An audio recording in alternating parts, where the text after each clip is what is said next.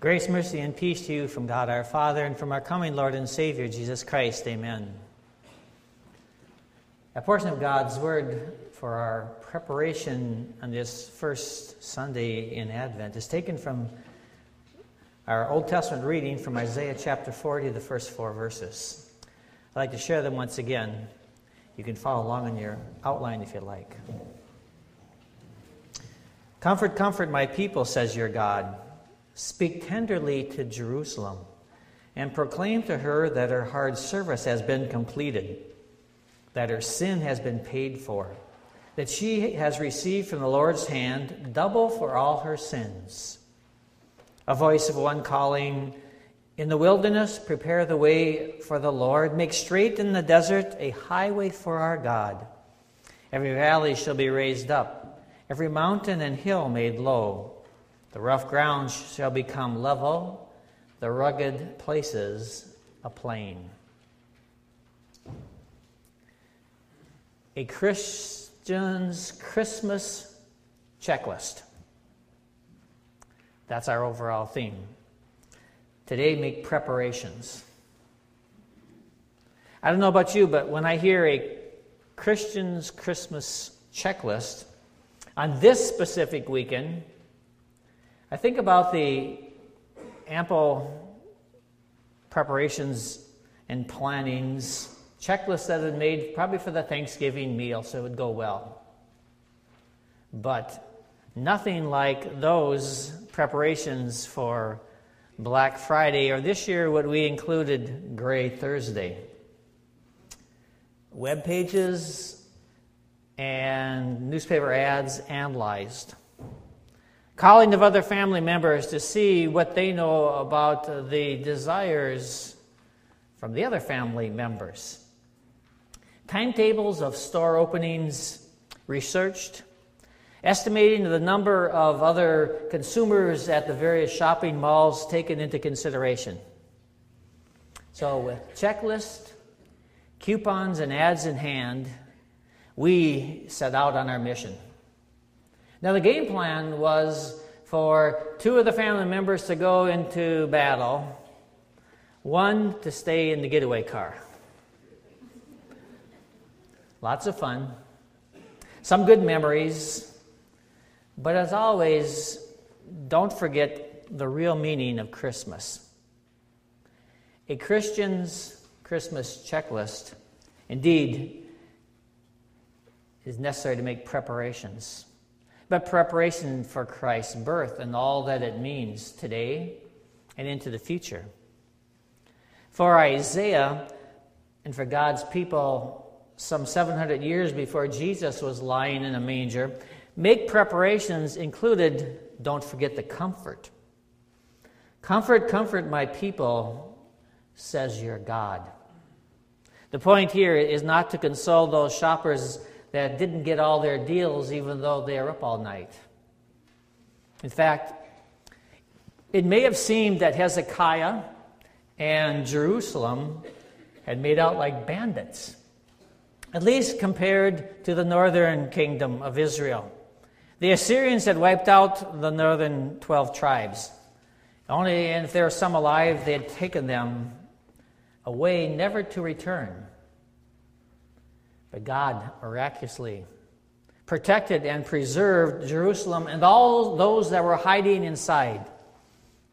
And not because of anything particular that they did that was God-pleasing, but because of God's promise that a Savior would be born in Judah. You see, God is faithful even when His people then and His people now are not. There indeed still was and is a present need for comfort. As long as God's people live in this sinful world with sinful bodies, and Satan out there dangling before our eyes the fulfillment of our desires, of our perceived needs, probably wants, there'll be a need for comfort. Maybe at this time of the year, for some, and maybe even for you, it's kind of a hard time to go into. Because you think of a loved one, maybe you lost, or some other very difficult situation that occurred during the holidays. Well, to these people, and maybe to you, here once again, Isaiah's poetic words. Comfort, comfort my people, says your God. Note how God chose to bring this comfort. Isaiah goes on by saying, speak tenderly to Jerusalem and proclaim to her that her hard service had been completed.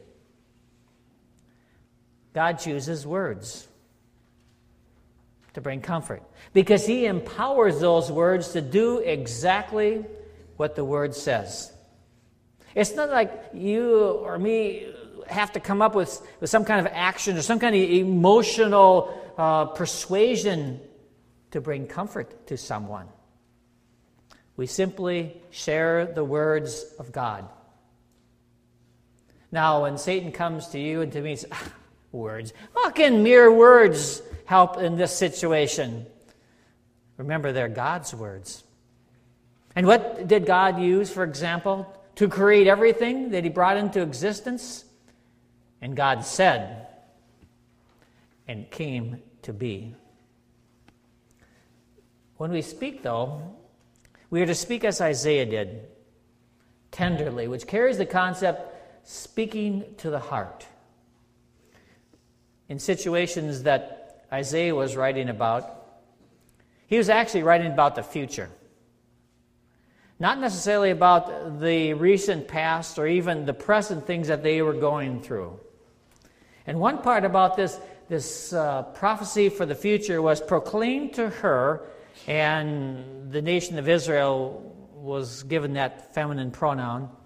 Speak to her that her hard service had been completed. And that word in the original language for hard service carries the idea like military service, like battling, difficult things. See, Hezekiah foolishly thought that with the Assyrians being defeated by God, keeping them from taking Jerusalem, that they would be secure in the long term. So when the envoys from the future superpower Babylon came, he readily invited them into his residence and into the temple and showed them all the riches of Jerusalem. How foolish that was. In 120 years, all those treasures would reside in Babylon, and the majority of the people of Judah would be sitting captive in Babylon. Why? Because of their sin and their rebellion and rejection of God. What they received was slavery, bondage, hard labor. That usually was the end of nations. But God used that so that his people would realize the necessity of trusting in their Almighty God and turning to their Almighty God and trusting in their Almighty God. So this prophecy of Isaiah was for those people, that remnant of believers sitting in Babylon, weeping by the rivers in Babylon, God's promise that he would come and he would rescue, that indeed that warfare, that hard service that they were under would be over. That was to bring them comfort and bring them hope. Well, sin, Satan, and death forge chains that put us in bondage also. Indeed, life will continue to hold hardships for us as a consequence of sin in the world. But that same God comes to us and says, no, right? Your hard service is over. Not because of anything that we have done. We didn't break the chains of sin that bound us, but because of what Christ has done. Our hard service is over. It has been completed. Isaiah then goes on to say that her sin has been paid for and that she has received from the Lord's hand double for all her sins. Right away we might notice that these phrases are all in the past tense, as if they had already happened, as if they had already been completed. Yet we know the Babylon captivity wouldn't be for another 120 years. And it takes 70 years after that before the people would return to Jerusalem. And 700 years it would take until that Savior was born. And here we are 2,000 years later. Yet, never forget, when God says something, it's as good as done. When God promises something, you can count on it. There is to be no doubt. As the bumper sticker goes, God says it, I believe it, that settles it. May we have that kind of faith also. For God's people back at the time of Isaiah, and for those at the time of the Babylonian captivity, and those who returned, and to us today, it's important that we realize that her sin, our sin, their sin has been paid for. But Judah could not pay that debt any more than you or I could pay that debt. See, and that's what the Babylonian captivity was a reminder of, the seriousness of sin and the trouble and hardship that can come to us because of sin. See, there is no way to get out of that. No one except one man, and that was Jesus and his life. See how important it is in the history of God's plan of salvation that people every step along the way realize their sinfulness, so they realize their need for a Savior. That Savior that God had promised and planned, and that Savior that was to come. See, there is no Black Friday sale to pay for our sins. But there is a Good Friday that can and did. See, Isaiah gives some of the clearest predictions of that Good Friday in his 53rd chapter. The third phrase that Isaiah uses here speaks further of God's grace, where he says that she has received from the Lord's hand double for all her sins. Maybe there's a member of your family or extended family, kind of the black sheep, that really doesn't deserve anything this year. So what if when you're going out looking for that perfect present for everyone, you or somebody else suggested, well, let's buy that person twice as many or spend twice as much on that person? Can you imagine the chorus of, why in the world would you do that? The way they act? Why in the world would God do anything good for us? I mean, the way we act, the way we talk at times, the thoughts that we have, there's only one word for that, and that's grace. God's grace. That's what happened to each of us, that she has received from the Lord's hand double for all of her sins. Because of this quality of God, this undeserved love that he has for us, a love that we do not deserve and deserve not to have, we and all believers have received blessings after blessings despite our sins. Many of those blessings which we had the opportunity to think about and remember and be thankful for in our Thanksgiving service. If perhaps you didn't have the opportunity to be at the Thanksgiving service, I still have some of these bulletins here that talk about the colors of Thanksgiving. I'd encourage you to pick one up. Read through that. You'll get a picture of this blessings upon blessings, this double blessings that we have received from the Lord. Yet, our ongoing needs continue. See, God's promise for God's people is clear and sure. That meant the big enemies, the Assyrians and the Babylonians, Satan and sin, were as good as defeated.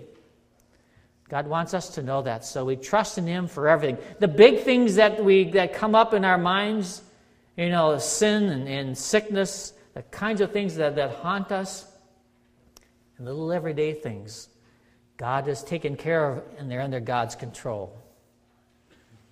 A Christian's Christmas checklist. Make preparations. When we do that, we need to note the delivery details of God's guarantees. Now, if you were wiser than some of us and did your shopping online on Gray Thursday or Black Friday, one of the important things you had to check is, when will this get here? What is the delivery date? What future time can you expect to receive it? Because you don't have it in your hands right now. Isaiah gives a future delivery time frame. Make preparations when you hear this. A voice of one calling, in the wilderness prepare the way for the Lord. Make straight in the desert a highway for our God. Again, God chooses the means of a human voice to make preparations for the ultimate victory. That human voice, we know, is John the Baptist. See, God spoke, for here example, to Isaiah, and Isaiah shared the good news. God has sent messenger after messenger that are recorded in Scripture. He sends messenger after messenger, even up to this day. Pastors and teachers who share that wonderful good news of the gospel. Each and every one of you who know Jesus Christ and know when He's born and know how He lived His life and know what that means for your eternity. See, you have that good news. You have that gospel to share. That's why we as a church and as a congregation get so excited this time of the year. Because we can do that in really special ways through Christmas for Kids and the live nativity, through the very special Christmas services. That's why the choirs and the soloists and the musicians practice so hard to do such a beautiful job. The sound room, the people that record the sermons, the AV people. Why? Because we have a message that we find great joy in. And we want the world to come to know that joy also. The future delivery time frame we know is here. Be a part of that preparations. And be aware of the future delivery route, because there are some challenges to get the deliveries done. Isaiah wrote, make straight in the desert a highway for our God. Every valley shall be raised up, every mountain and hill made low. The rough ground shall become level, the rugged places a plain. See, our Christmas preparations need to include the message of John the Baptist. See, there are serious obstacles, hills and mountains in our way. Those are hills and mountains of sin. And you can't just rush out and get the remedy in a store or online. See, hills and mountains many times are made of rock. And we are born with a rock-hard, sinful heart. And that rock-hard, sinful heart had to be blasted and blown up. And God did that. God did that with the message of the gospel. And this gospel empowers us every day to be mindful of our sin, to be sorry for that sin, and to be willing to turn it over and expect that wonderful message of sins forgiven. Make preparation time for all that the Lord has prepared this time of the year. I encourage you to recheck your preparations. And as you go down that list of all the things that you need to do and you start getting tired and feeling overwhelmed, then remember, listen once again to a Christmas checklist from your loving God. To you, He says, comfort, comfort my people. Speak tenderly to Jerusalem and proclaim to her that her hard service has been completed, that her sin has been paid for, that she has received from the Lord's hand double for all of her sins. Amen.